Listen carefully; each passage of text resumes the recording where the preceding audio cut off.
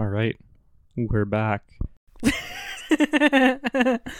This is the last bastion of freeform podcasting. We're gonna be just taking it loose. I have some notes, but I have not shared them with anyone, so we'll just sort of see how this goes. I have 3 facts written down that to written reference. Down, or are they on your phone? They're written down on my phone, and I screenshotted them so I could see it without being online. Okay, and what are they? Well, I mean, they'll come up in conversation. Well, we're in conversation right now. What do you have? They're just a couple I don't things like you keeping secrets from me. Well, you didn't share any of your notes with me, so no, it's literally just 3 things about the band we're discussing today. Just some interesting tidbits. And what are these things? Oh my god. The album we're listening to this week is "Oh My Heart" by Mother. Is that one of the facts? Some people need introduction to things before you just start talking about them. Like, there's got to be a reason why I'm talking about Mother, and it is that we are talking about this album today. Right. So I thought this was some weird TikTok bullshit, which it sort of is, but it actually long predates TikTok. Yeah, this album was released in 2008 by the band Mother. They are a Canadian band from Quadra Island, British Columbia. And I just wanted to list the members just because we'll probably end up talking about different instrument things. So on this album, Ryan Goldmond is the guitarist and vocalist. Molly Goldmond, who they are siblings, does vocals and keyboards, as does Deborah Jean Creelman, or Deborah Jean, I guess, Creelman.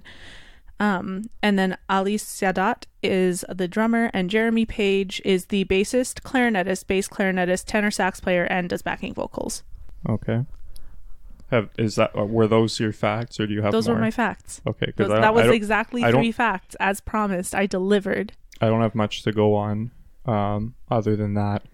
So I know these songs from you playing, or you going through TikTok and me hearing them, or I know a few of the songs from that, but yeah, well, I mean, the songs, I think it's been like Hayloft and In Your Arms Tonight. Which one is that? Is that the one with the strings?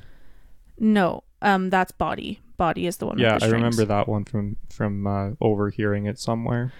Yeah, well, I mean, those songs in particular became trends on TikTok. There's also a trend on TikTok where it's a bunch of different Mother songs from this album and Touch Up.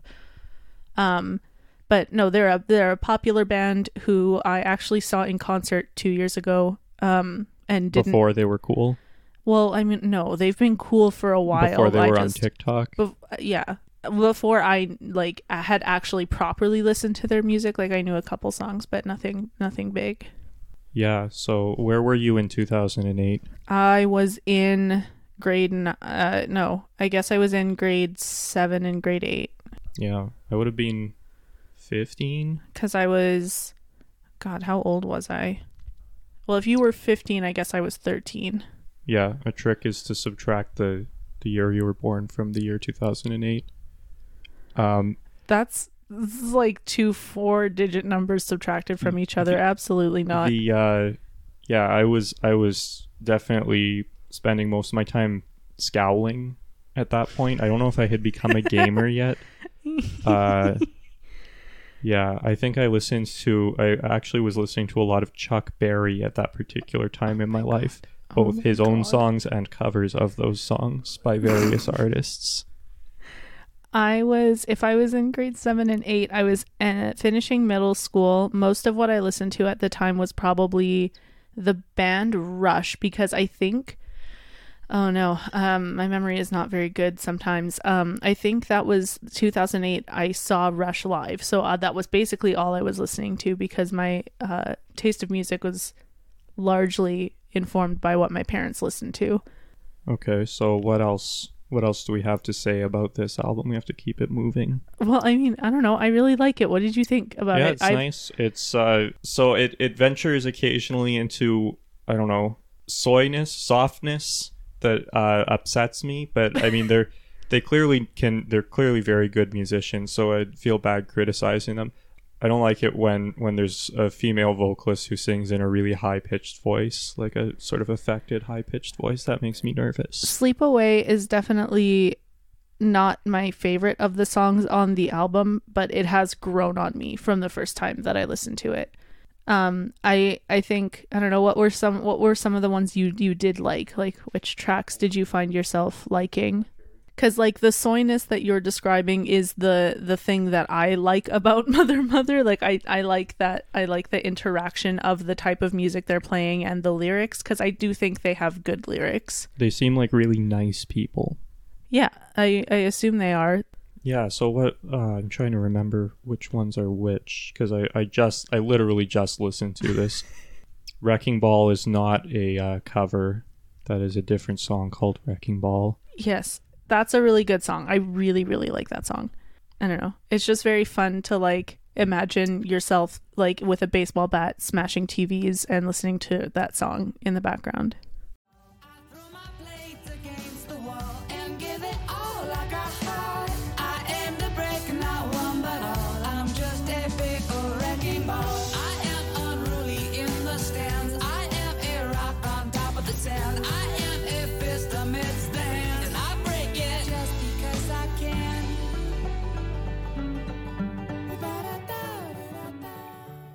They had some good arrangements, some good use of horns at one point. I can't remember now the song that it was on. But do you remember what it sounds like?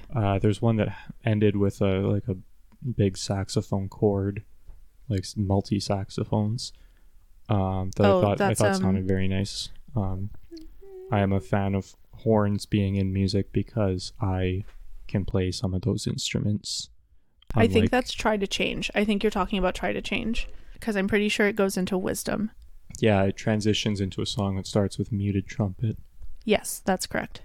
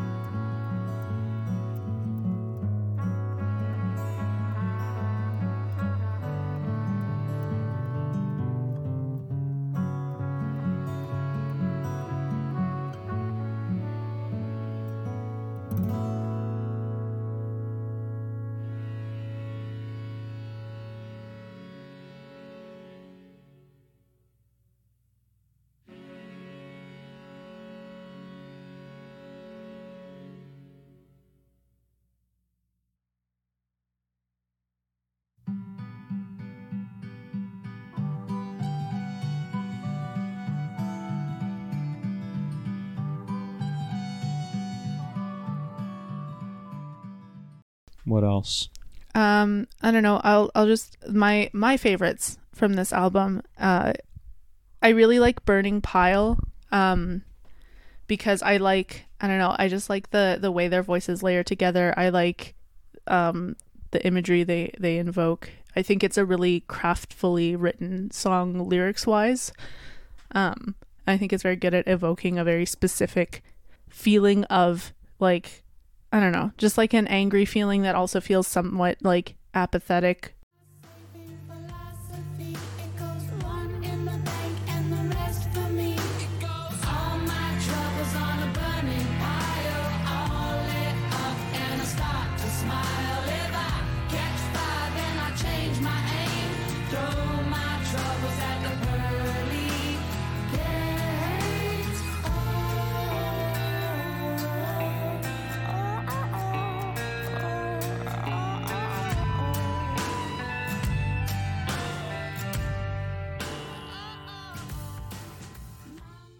What else? What are some other things that struck me? So the last song has some bass clarinet in it, which is fun. That's not a thing you hear much on pop albums. Yeah, again, and another instrument I can play. Yeah, they use it really well too. Like they use the bass clarinet as I think the bass clarinet should be used, which is to provide like. It actually, I think it has a pair of bass clarinets on it. Yeah. I think in Counterpoint.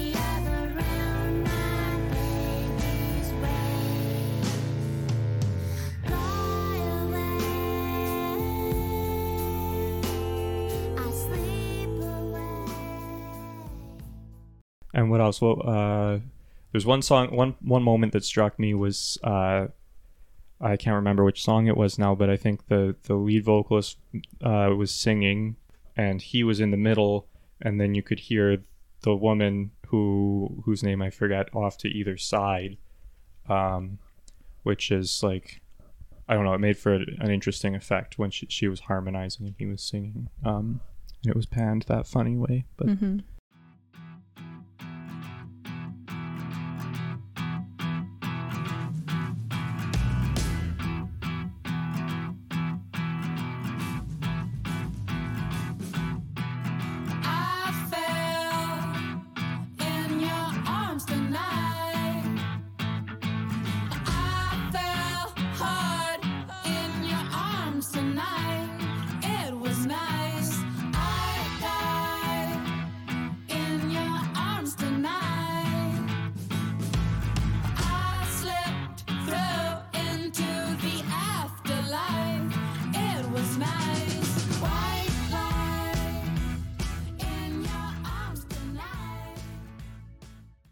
The panning is obviously there, but it's never something that I think about.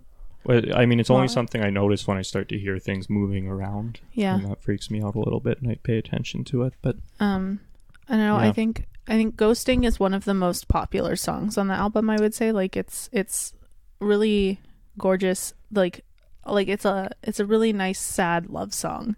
And that's really hard to do. Like writing a sad love song is not an easy thing, you know. I guess. I don't know. So I don't know how much this will come up over the course of us podding this out, but I don't know. I'm not a fan of love songs particularly, so I really can't say. I'm not a fan of songs with emotions in them, things of that nature. Yeah, that's why I'm here. So yeah, anything else you want to say about this? I don't know. Go listen to it. It's really good. Go listen to it. It's really good. I like music that has many layers to it, and I like good harmony, and like the way that their voices fit together is just really satisfying. Like it's the harmonies they use are really pleasing to listen to. I don't know. I just really like it. It's really good. It is. Yeah. Okay. Are you ever going to listen to it again? Maybe. It's hard to say. I really don't know what the future holds. That's true. So what else have we got? Well, you're the one with the notes that you didn't share with me. So yeah, that's true. So you know what we need to talk about is so there's a news peg here, and it's one that's a little bit stale, so we had to talk about it today or else it would kind of expire.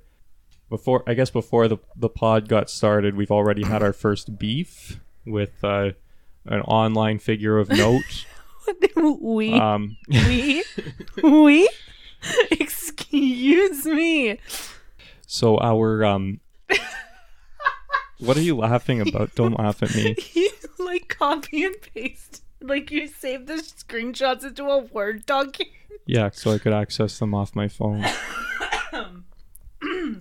So our news inclined listeners may have heard something about some stuff going on in Israel-Palestine at the moment. I think they've negotiated some sort of kind of Mickey Mouse ceasefire kind of thing, so the violence is kind of slowed down a little bit, but it's still not good. The latest news is that my understanding is the other parties have formed a coalition to get Netanyahu out of power and start a new government, which probably isn't going to be better. These guys are, if anything, even more crazy, but it'll be different at any rate. So that was in the news lately, and of course people online have opinions about it. One such person is Mahan Esfahani. I'm not sure if I'm pronouncing that right. Mahan Esfahani. I wouldn't know. Yeah, he's a pussy, so we don't have to pronounce his name right, because what's he gonna do? No, you should still pronounce his name right. I would like to go on record saying you should always pronounce people's names properly if you know how to pronounce them. He's a harpsichordist. I guess you probably don't really know who he is, right? No, I have no idea who this guy is. Fuck the harpsichord. He's a harpsichordist. plays a lot of 18th century music, as you might imagine. He also does some new music that's written for harpsichord. Does he do pop covers? No, he should. No, he. Then plays, I would know who he is. He plays Rameau and things of that nature. I have a lot of his recordings. He's a very good player. I'm never gonna shit talk his playing. And I think I heard, or I saw an interview with him somewhere years and years ago, and I kind of liked the cut of his jib, so I followed him, and I started listening to his music, and I followed him on Twitter. And he's a typical kind of, so he's not British, but he's British adjacent. So he's a typical kind like of Scottish British guy. No, he's what do you mean? I don't think he lives in England, but I think he was either born or educated there or lived there for a period. Oh, he's okay. still associated with a lot of English things. I think he does BBC documentaries and stuff like that. So he's a typical kind of British guy who sort of like affects a sort of mainstream liberal kind of opinion or presentation. But then on any specific issue, when he opines, he says something incredibly reactionary and offensive, and seems to have actual like substantive opinions that are really indistinguishable from hardcore right wingers, but that he sees them as kind of gauche or something like that. This is not really a type that we have here or in the States. I think it's more of a British thing. Another one, I don't know if you've ever seen that guy, Ian Pace. He's, I might have shown him to you a couple of times. A fun thing with him is anytime he's acting up on the timeline, which he hasn't been lately because I think he's now the dean of something, so he has to stop doing that. But when he is, you just ask him if he can introduce you to Richie Blackmore, and he'll usually stop at that point. I was thinking of Lee Pace, but you said Ian Pace, so I don't know. I don't know who Lee Pace is. Lee Pace is an actor, I think. No, Ian Pace is a pianist and musicologist in England. Oh, yeah. Well, not the drummer for Deep Purple, but he. Anyway, so I haven't even said what the beef is about. Show us the beef. So, unfortunately, I never got a screenshot of this, so I can't tell you the exact wording. This was about a week and a half ago when hostilities had first broken out, let's say. He said something to the effect of, imagine how many orchestras, opera companies, or universities there would be in a PLO or Hamas-led state. Something like that. Like implying that there wouldn't be many? Yeah, well, yeah. Just you know, these people are barbarians, etc. He didn't say that. That was the implication. I will say I try not to start shit on Twitter. Mostly now I just tweet about like how much I go to the bathroom and things like that. But I saw that and I really didn't like it given the context. If it was any other time it would be like whatever. But I mean, I feel like it's a nasty thing to be saying at any time, but it's a really nasty thing to be saying when people are dying by the dozens. I feel like that's really not appropriate. So I just responded, it's hard to support an orchestra or opera company when you're being bombed into the Stone Age. And shortly after that, he immediately deleted the tweet, which I thought was an interesting thing to do. And then he jumped into my DMs. So I should say, this is a guy, I was going to say he must have won a Grammy Award, but he hasn't won a Grammy Award. But he's the kind of guy that you would think he had. Like he's a very prominent musician. He's as famous as you can get playing the harpsichord. He's that famous, basically. Sure. And I am nobody. Like I even you probably don't know who I am because I haven't said my name yet. And that's because he refused to. It's really weird for him to do that online, but this is sort of one of the wonders of online.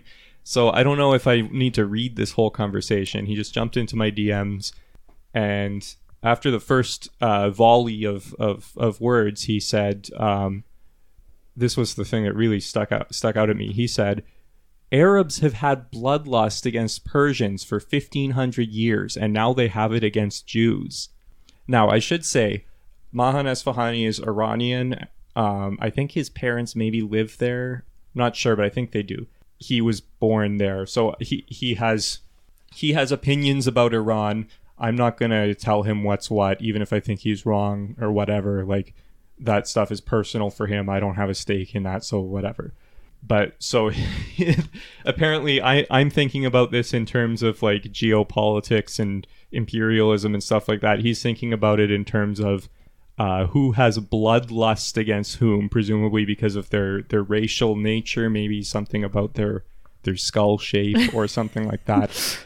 Like, that's a really psychotic way to think about any sort of political or social issue. It's just like it's just awful. It's just an awful way to think about it. Well, because the logic there, if someone has bloodlust, if they just have this inexplicable desire to see the other person brought low, then there's no logical conclusion other than they need to be exterminated. Like, not saying that's what he thinks, but it's like, if you extrapolate the logic there, that's what that leads to. And like, that's not a sensible way to think about a serious conflict, especially when people are dying, and that demands people in the West or in the core or whatever we want to call it sort of examine our consciences at the very least and see where we stand. That's not how I would prefer my intellectuals respond to that situation. I don't know. Yeah, I mean, it sounds like a bloodlust. Like, saying that some real person has bloodlust just sounds like propaganda to me. Like, it doesn't sound like something that a real person would just come up with on their own. It sounds like something they've been told. It's some Old Testament shit, and I don't really know what Persians have to do with any of this, because this is the Israel-Palestine conflict, which, like, I mean, the sort of proximate cause there is the establishment of a state in Israel by people who didn't necessarily already live there, over the objections of the people who did already live there in 1948. Like, anyway, so so he said something about Arabs and Palestinians have had dreadful ogres for leaders who just use this issue to raise money and then use it to lob missiles. Well, like, looking at straight up facts, Israel has launched a far worse attack on Palestine than they have retaliated with. Secondly, you really shouldn't call people ogres. I mean, I think the thing that's funny about that is, like, that's a very, I don't know. It's like someone who wants to sound like a fancy British guy. That's not how you would talk if you actually felt strongly about this, I don't think. But yeah, anyway. So I told him I wasn't going to debate the historical merits of various races. Look at the casualty numbers, look at all this stuff, and like, it's pretty clear what's happening here. Everyone in the world seems to be on the same page about this, but so if he's not, I don't know what to tell him. And then he responded with, "I think you should read history a bit more." Which is very funny, because these people all think that they're the only ones who've ever read a book before. Well, and it's especially funny because, like, he doesn't know you, obviously, but you've also read more than any other person that I've ever met. He's so the thing is, if you're a musical performer, if you're a classical musician at a high level, you are not a well-read person. It's not possible. It's not possible to do that and also be a well-read person. So, I mean, he's probably better read than most musicians, but it's a very superficial thing. It's a you know, I know how to drop a few references. I know the major works of various major writers. Even if I haven't read them, I can talk a little bit about them. So you do that, and then you get this sort of misleading idea that you know more than anybody else, and he doesn't. Anyway, so the reason I'm bringing this up is because when he deleted the tweet, which he did right away, right before I think even contacting me, that's kind of like blood in the water, and I sort of sensed there was something up, that there was something not quite right with him. He wasn't quite feeling right about this, so I kept prodding at it. I just told him that I wish he had the courage to say in public that he was okay with all this violence, rather than just saying it to me, just nobody in particular in the DMs. And I said, I wonder what what the broader world would think about his opinions on Arab bloodlust. And then he responded with, It's unfortunate that in spite of some academic studies, you are epistemologically a bit lacking to the extent that these are the conclusions you draw. So a lot to unpack there. First of all, in spite of some academic studies, that means he's been going through my timeline and looking up, trying to figure out stuff that about me and trying to figure out what kind of guy I am. And he would have to look through that also because, like, isn't your Twitter bio just something stupid right now? Or does it say that you've... I think my Twitter bio right now says that I am the Elvis of smoking weed.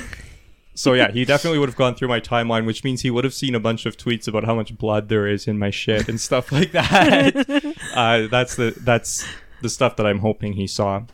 But yeah, so some academic studies, which is funny. I think he went to Columbia, and the Columbia University isn't what it used to be. I'll just leave it at that. Or like, if he like, do you think maybe he Googled you or something? I mean, if you Google me, I don't come up. There's like a boat salesman in Florida or something who has the same name as me who comes up. I'm pretty sure. I don't know. And then, okay, so the phrase epistemologically a bit lacking. So you want to call someone stupid, but you want to say it fancy like epistemologically lacking is such a good phrase. And it takes a really specific kind of mind to generate that. I could never come up with that in my life. Yeah. I don't want to get too... I don't want to get too in the weeds with the play-by-play here, but I just responded with, I think you're trying to weasel out of your initial position now that someone has called you on it, and that if deep down you stood by your remarks, you wouldn't have deleted them. And then I said, you don't have a monopoly on knowing about history. So he responded, I think you should watch your tone. Don't forget, you did describe yourself as a nobody. I don't need some cliche of North American academia telling me what I do and don't need to do. So we've gone from in the space of, I think I was at it with him for like 2 hours. Not a long exchange, but with maybe 10 minutes in between each message. He said he went from Arab bloodlust to watch your tone. Do you know who I am? Basically. And then the thing about cliche of North American academia, because he's imagining that I'm some sort of like campus SJW type, which I don't think I am. I don't know. I didn't meet a lot of people like me in North American academia, unfortunately. I don't think I'm a cliche. What is a cliche is a sort of British or British adjacent person who's who is what they call progressive except for Palestine, who like tries to, basically says all the right stuff, but then as soon as you mention Palestine, they just turn into just I don't know, like a slavering freak. They just want to see blood. Like it's this crazy thing, but in Britain especially, it's a very common phenomenon of people who feel very inexplicably strongly about the Israel-Palestine issue and about how evil the Palestinians are and how violence against them is okay, basically. Mm-hmm. So anyway, at this point, it's been about 2 hours, and I said, I'm not the one who has spent nearly 2 hours privately defending his honor to somebody named Weed Elvis. Somebody's conscience is prickling. At that point, he didn't respond, and he hasn't responded. He mostly hasn't tweeted about this since then. He tweeted something about how people who unfairly single out Israel are also the people who support the regime in Tehran. I don't think he was referring to me there. But I don't think a lot of people who don't support Israel are singling them out. I think they're like pointing to them in a long line of colonial violence and saying, here's the one that's happening right now in the open for all of us to see it. Well, no, I mean, this is a classic line, is you're unfairly singling out Israel, and that makes it anti-Semitism because Israel is an explicitly Jewish state. And the thing there is that there really is nothing like Israel. The best way to think of Israel, I think, is it's basically like an American moon colony, basically, mm-hmm. without a constant... It's a settler colonial state with this large but extremely, extremely oppressed population. And that's a contradiction that basically cannot hold without a whole bunch of energy coming in from the outside. And it does, in the form of billions of dollars coming from the States, all sorts of favors coming from all the other core countries. Canada, of course, is very much wrapped up in this. And so it's basically that which enables not Israel to exist, but Israel to exist in the form that it does, right now, and to resist the pressures that otherwise would force it to not behave the way it does. Mm-hmm. And there's no other country. The only other country that is anything like that is Saudi Arabia, which most people who criticize Israel also criticize Saudi Arabia for a lot of the same reasons, in pretty harsh terms. So it's not, I mean, in a sense it's singling out, but it's singling out something because it's a unique phenomenon, because whatever violence happens elsewhere in the world, I don't personally, it doesn't necessarily happen on my behalf. The violence against Gaza happens on my behalf, because the government that I didn't vote for, but I'm in a representative democracy where that government came into power, supports this, provides material support without which this stuff couldn't happen. So yeah, I mean, like the Israel-Palestine conflict is a big one to look at, because I think I think part of it is that now that we are so intricately connected to the rest of the world and like news going on there, we actually are enabled to see the impact that our foreign policy decisions have on other real people, and it brings into focus kind of like the fact that we are a colonial power and everyone thinks of us as this like nice friendly nation, but like we do some horrific stuff.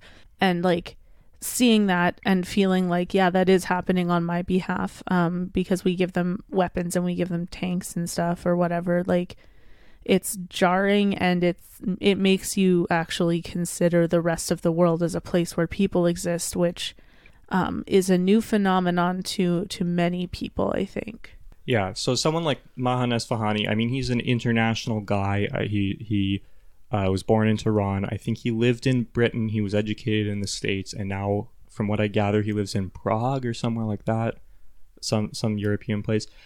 So he likes to think of himself as someone with an international perspective. But the thing is, he seems to have a really parochial perspective on this stuff. He sees violence happening, in just indescribable, completely indefensible violence happening against largely innocent people. And the first thing he thinks about is the 1,500 years of Arab bloodlust against Persians, which it's like, what does that have to do with anything? That it's not clear. Like whatever he's bringing to this is just some weird personal hang up that doesn't have much to do with it.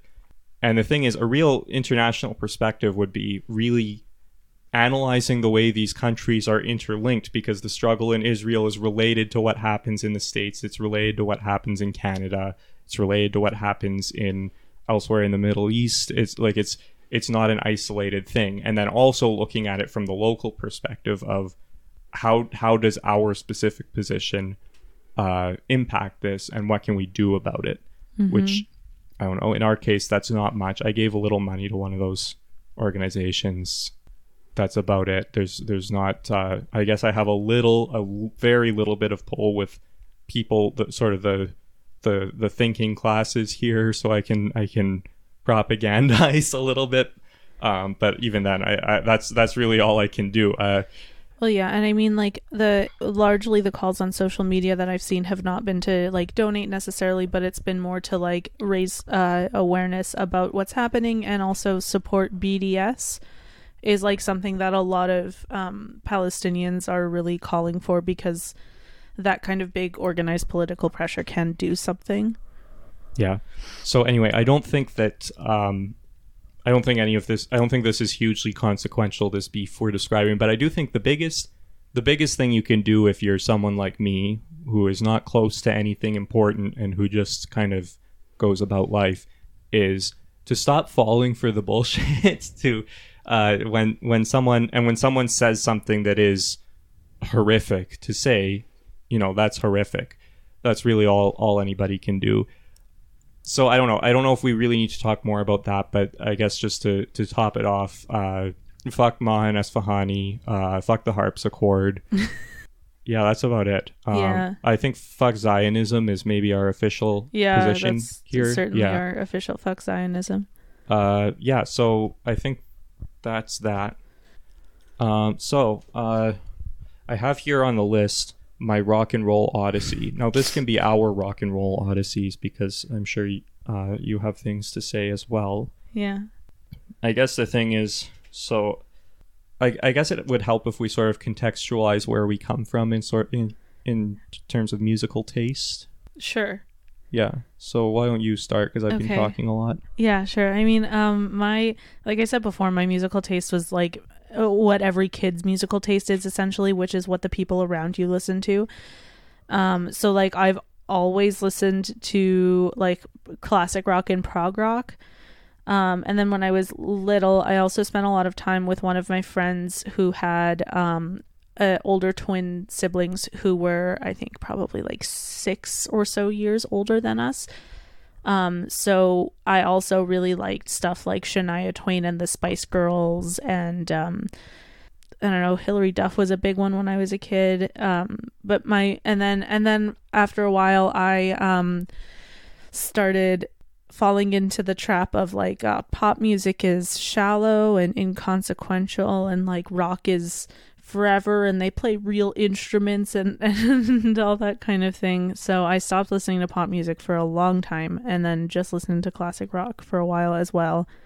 I really fixated on Rush for like 2 years. I would buy their albums every time we went to HMV, which is a now closed CD store.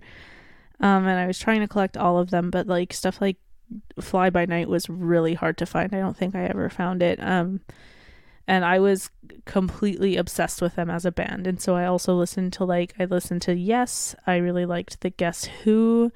I like the Tragically Hip a lot because like their greatest hits are great, but I got into their album We Are All the Same from like it was from like 2012 or something. It was like a late career album that I really particularly liked. I'm just kind of rambling now. And then Lady Gaga's Born This Way album came out, and I listen to a lot of pop music now because that album changed my life. But like we both went to school for classical music, but before getting to university, I didn't listen to a lot of classical music. I just really liked band, and I was going to be a band teacher, and then that all changed. Yeah. So, and in my case, so the typical thing you're supposed to do as a musically inclined teenager is you're supposed to find your own music and sort of really dig into it and find new stuff that you've never heard of before and develop your taste that way.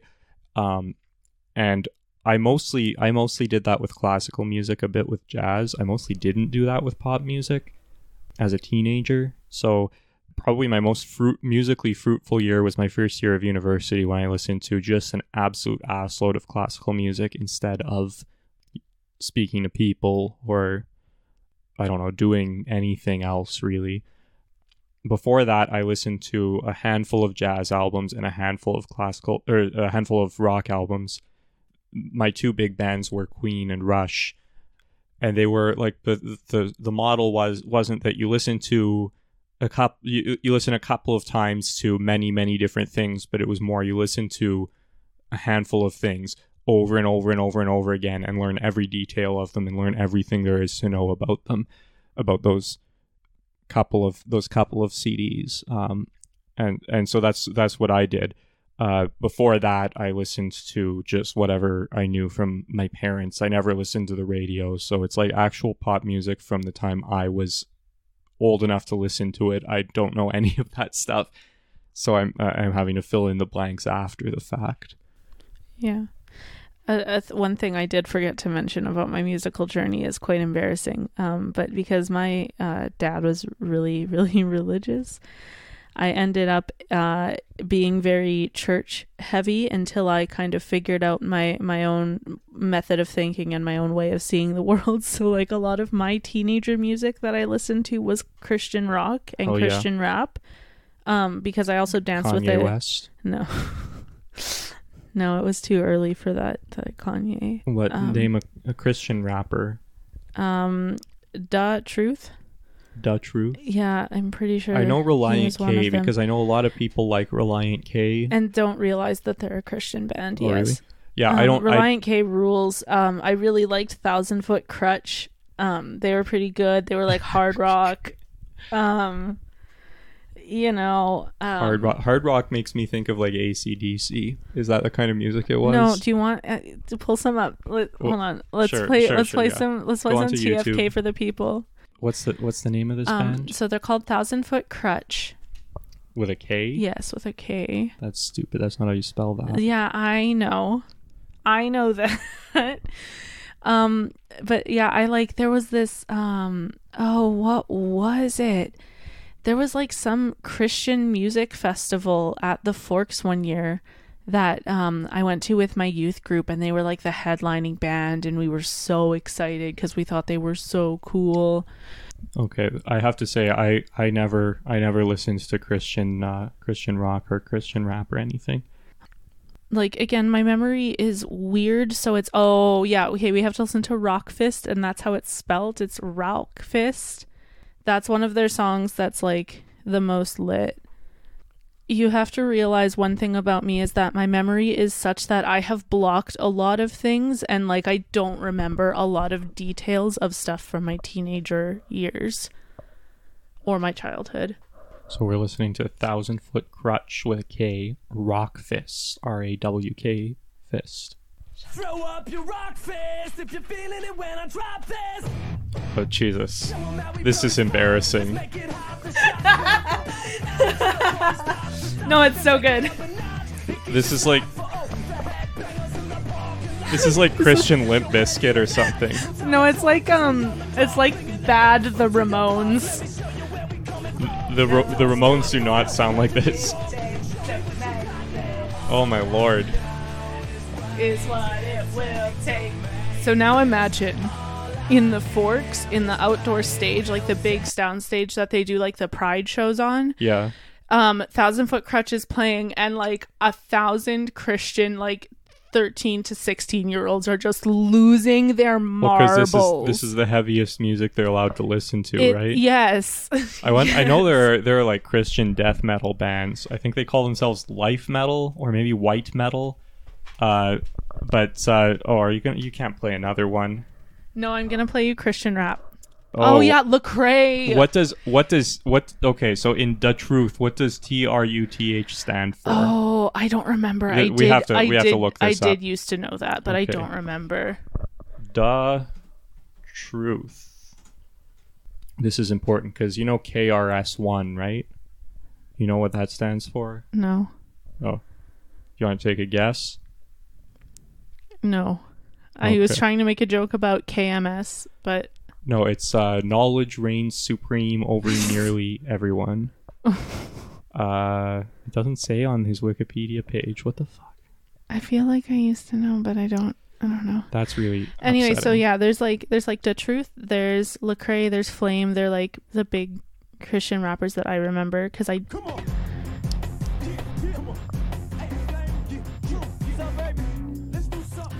Aw, yeah. Take a stand for Christ.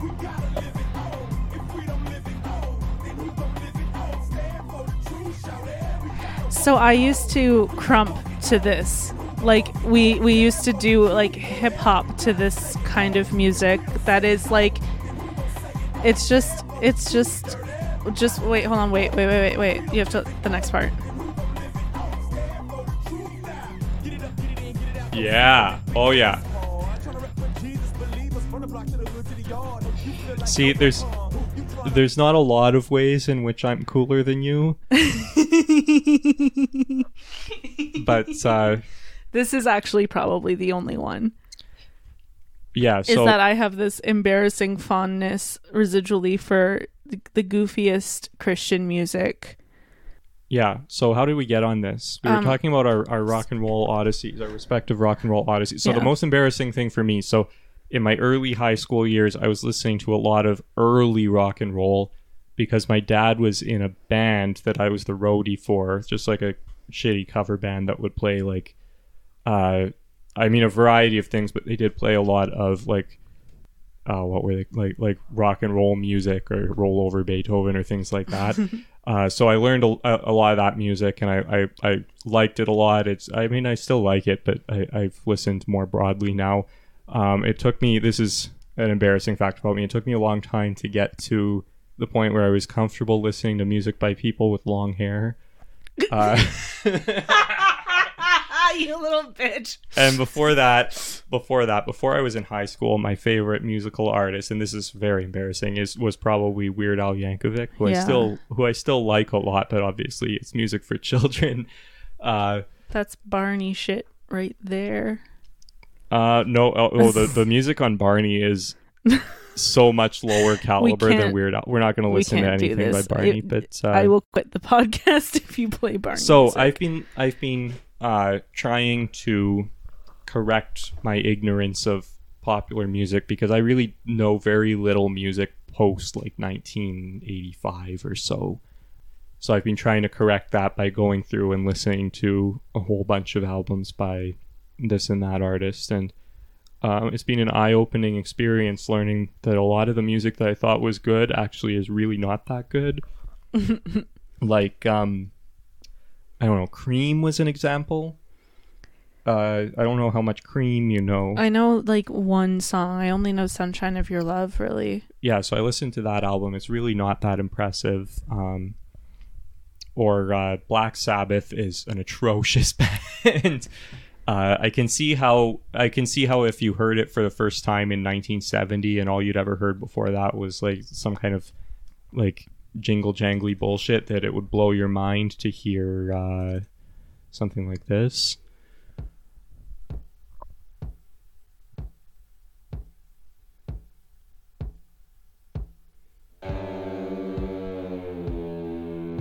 Oh yeah.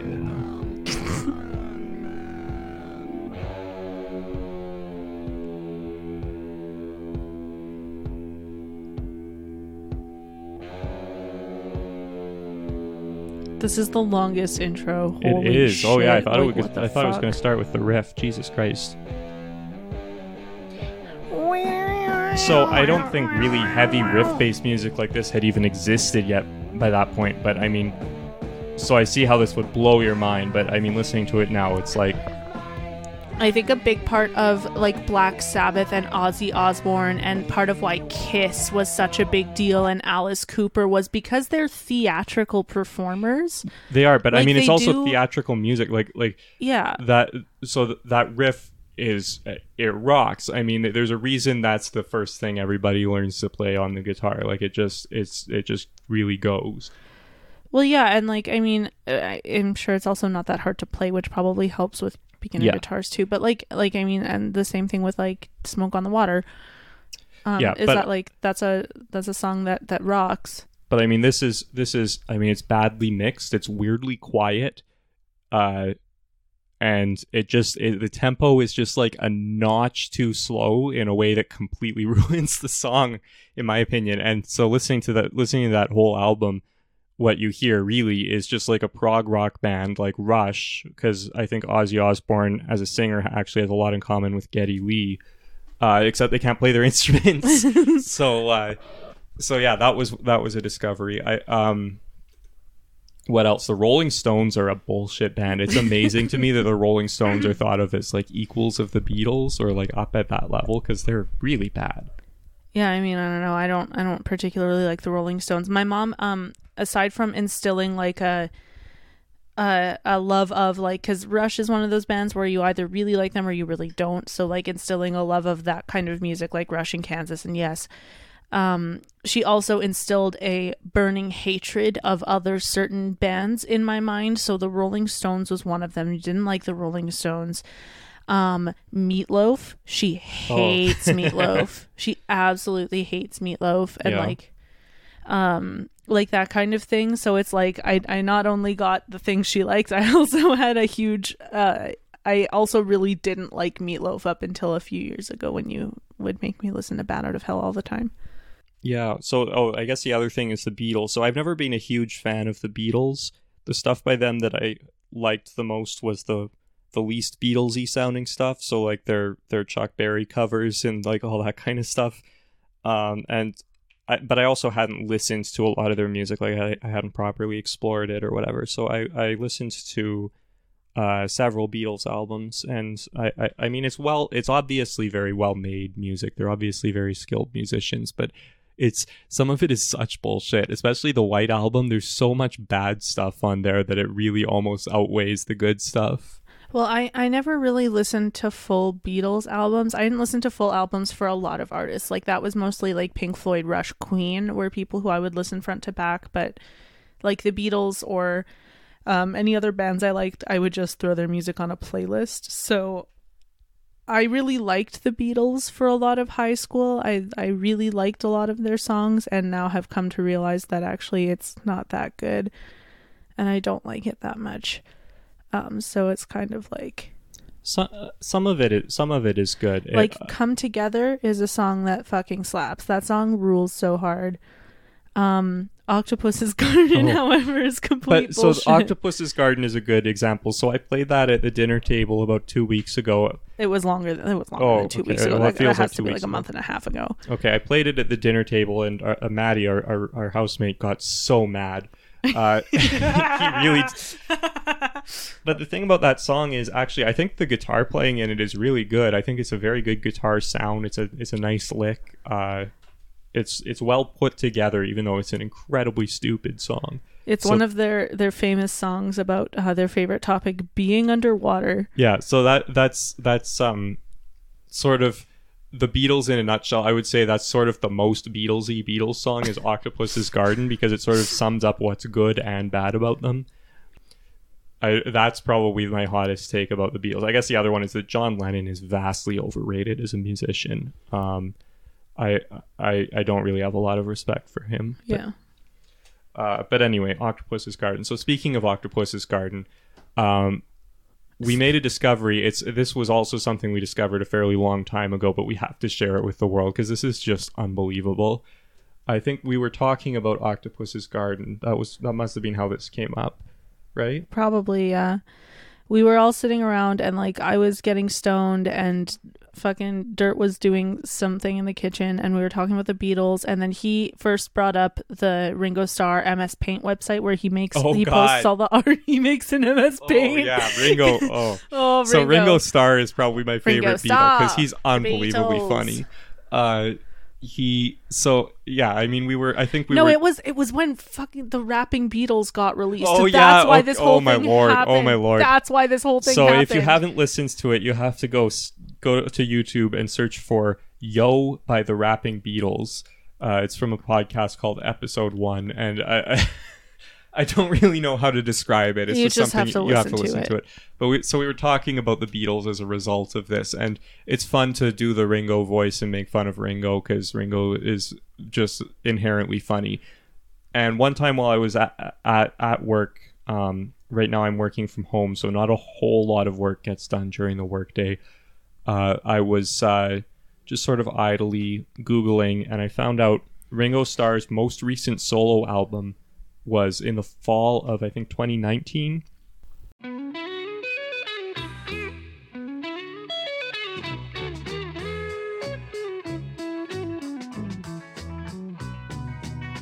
I'd like to be under the sea.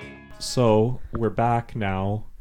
It's the next day, and we are sober. No. I'm sober now.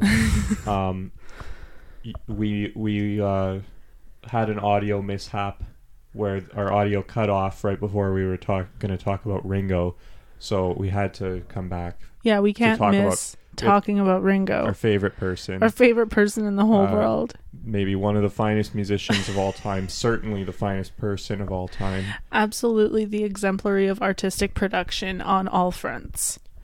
Like we said, so Ringo's most recent solo album came out in, I think, the fall of 2019, so right when coronavirus overseas was starting to become a big thing. That's how recent this album is, and you really have to hear it to believe it. The album is called What's My Name, and this is the opening track on it. It's called Gotta Get Up to Get Down, and we're going to try our best to provide some descriptive audio for this remarkable video associated with this song. It's on his official Vivo account on YouTube if you would like to go watch it, though I don't recommend you do. Yeah. It makes me feel like I have brain rot.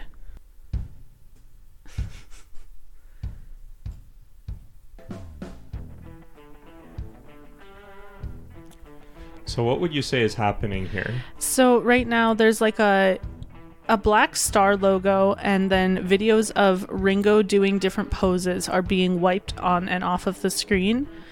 So like there's peace sign, there's him doing like a prayer bow thing. Yeah. And over each of these videos in a white font it says Ringo. Oh yeah, it does. Yeah, he's clapping in that one. In this one he's doing a double peace sign. And this is happening. This is the second time we've cycled through this little video repeat. Yeah, so it's on a loop through the whole song. Also, it says the name of the song over the star behind him, which is a little hard to see. It's a little blurry, but yeah. What do you think of this music? I mean, it's so groovy. I still think that he looks like Bono a little bit. Yeah, I can just see the glasses. The clap is always on time with the actual beat, which shows more attention to detail than I would have initially thought. We just missed maybe one of the best lines in this song, so I think we need to go back a little bit. So this is, I think, Joe Walsh doing a guest spot.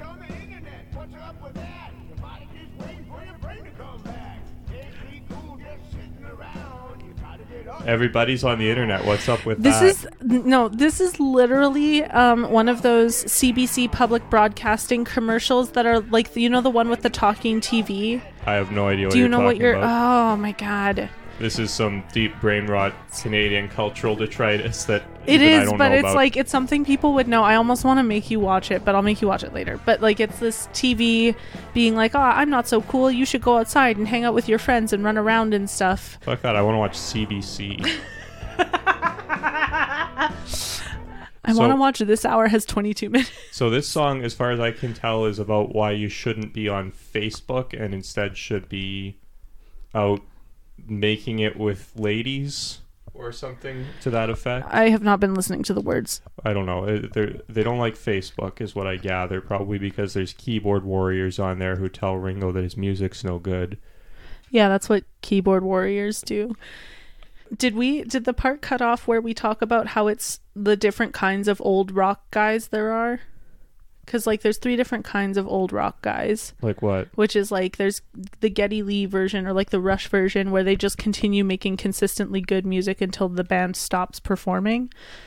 And then there's like the Guess Who, where your old rock guy is like someone who was not in the original lineup of the band that made them famous. So now they're basically a cover band, but still, because it's been passed down person by person, it's still technically the real Guess Who. Right, and they play in the same venues as cover bands. Yeah. And then there's like Ringo, where you split off from the band, but instead of fading into quiet obscurity, you continue making music, but without the other people there to temper your taste levels. Yeah, well, I think then this happens. The other thing, I don't know how rich Ringo Starr is, but he's got to be pretty rich. And also, he was one of the few people who can say they were a member of the Beatles, and so his personal experience doesn't resemble that of almost anyone else on Earth. So, like, what is this music? It seems like it was made by an algorithm. I really don't understand.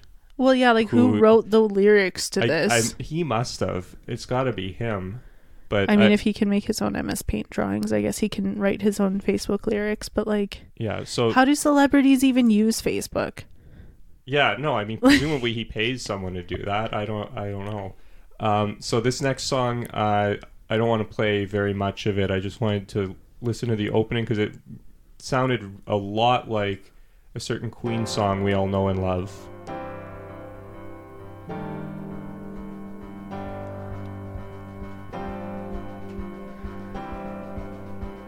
And this is the same video, except instead of gotta get up to get down, it says magic. He did You're My Best Friend. Like, he just did the song. That's the same song. It's the same song as this.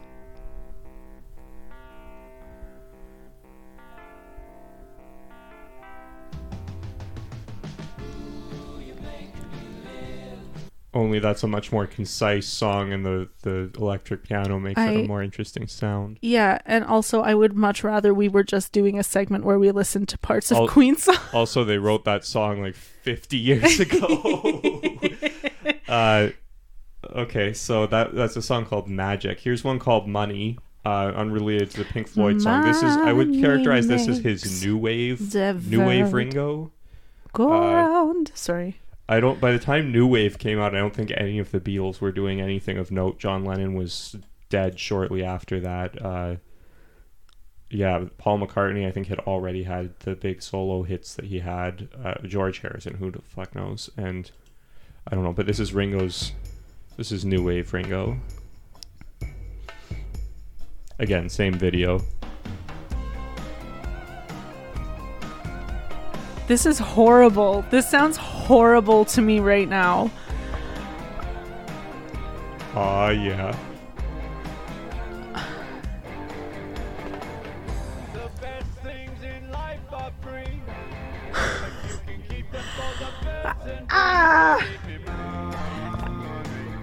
This is hell. The Beatles should have gotten back together to do a new wave album, actually. This is my own personal hell. I think it's a nice narrative trajectory, though, because they had the song "You Never Give Me Your Money," and then this is a song about you giving him your money. Yeah. Wow, that was really awful. Yeah, so that's for my ears. So that's Ringo's song "Money." Now this is the last song on the album, and this has its own video, and it has to be probably one of the most remarkable things I've ever seen or heard. So we'll watch a little bit, but I think there was something that I have noticed about this video. This is like the thesis of the whole album. This is the one that it brings it all together. Yeah, so the album is called "What's My Name," and this is the title track and the last song on the album. Which also stands to reason that they think it's the best song on the album. I think it probably is the best song on the album, to be honest. Yeah, it's the most easily listenable one. That just shows kind of the level that the album is at overall. Now, so what would you say is the answer to the question, "What's my name"? I couldn't tell you. I have no fucking idea. Okay, so let's watch this. This is just something else. So we've now got real Ringo, fast star wipes, and we're spelling out Ringo Starr. And the colors are red, white, and blue, and those are the only colors that appear in this video. Yeah, we were saying yesterday that there's something about this video that seems a little bit fascist. Well, and okay, so the thing that makes me physically anxious when I watch this video, like the physical symptoms of anxiety begin to present themselves because everything is flying at you like it's an IMAX movie that came out. It's very aggressive. It's really like an IMAX made movie that What's my name? That's the money shot right there. Do you know what I'm talking about though? Like where IMAX movies, when they first came out, specifically just threw things at you to show off the effects. Also, okay, so every video clip in this video is the same video clip from the other videos. They're exactly the same, coming at your but face. Coming at you. And then there's things like harmonicas and guitars and drums and stuff. Neither of which are like well done, so like it took me forever to figure out what the harmonicas were. So this is like the music you'd have to listen to in an authoritarian dictatorship run by Ringo Starr, where the thing that he was making you do against your will was acknowledge that he is Ringo. And like there's like little like those TikTok filters. You don't know what I'm talking about, but I'm hoping this will help the audience. The TikTok filters. Can we please? Okay. Sorry, it was too much rock. I was happy to listen to more Ringo. It's too much rock for my tiny little brain. No, it's like the TikTok filters where it puts like little hearts in the background of your video or whatever, but it's just on this video. So like there's stars flying at you constantly. There's like fucking instruments being thrown at you. Ringo Starr is on the screen every 2.5 seconds. And a whole spiral of Ringos will come at you, and it'll make these weird geometric shapes that are really quite unsettling. And then also on top of that, there's like little peace signs in the background. Yeah. And it's like the Clockwork Orange. Ringo is peace. Ringo is love. Shrek is Ringo. Shrek is like Ringo is Starr. So I don't really have anything profound to say about this other than it's hilarious, and I'm eagerly anticipating the next Ringo Starr album.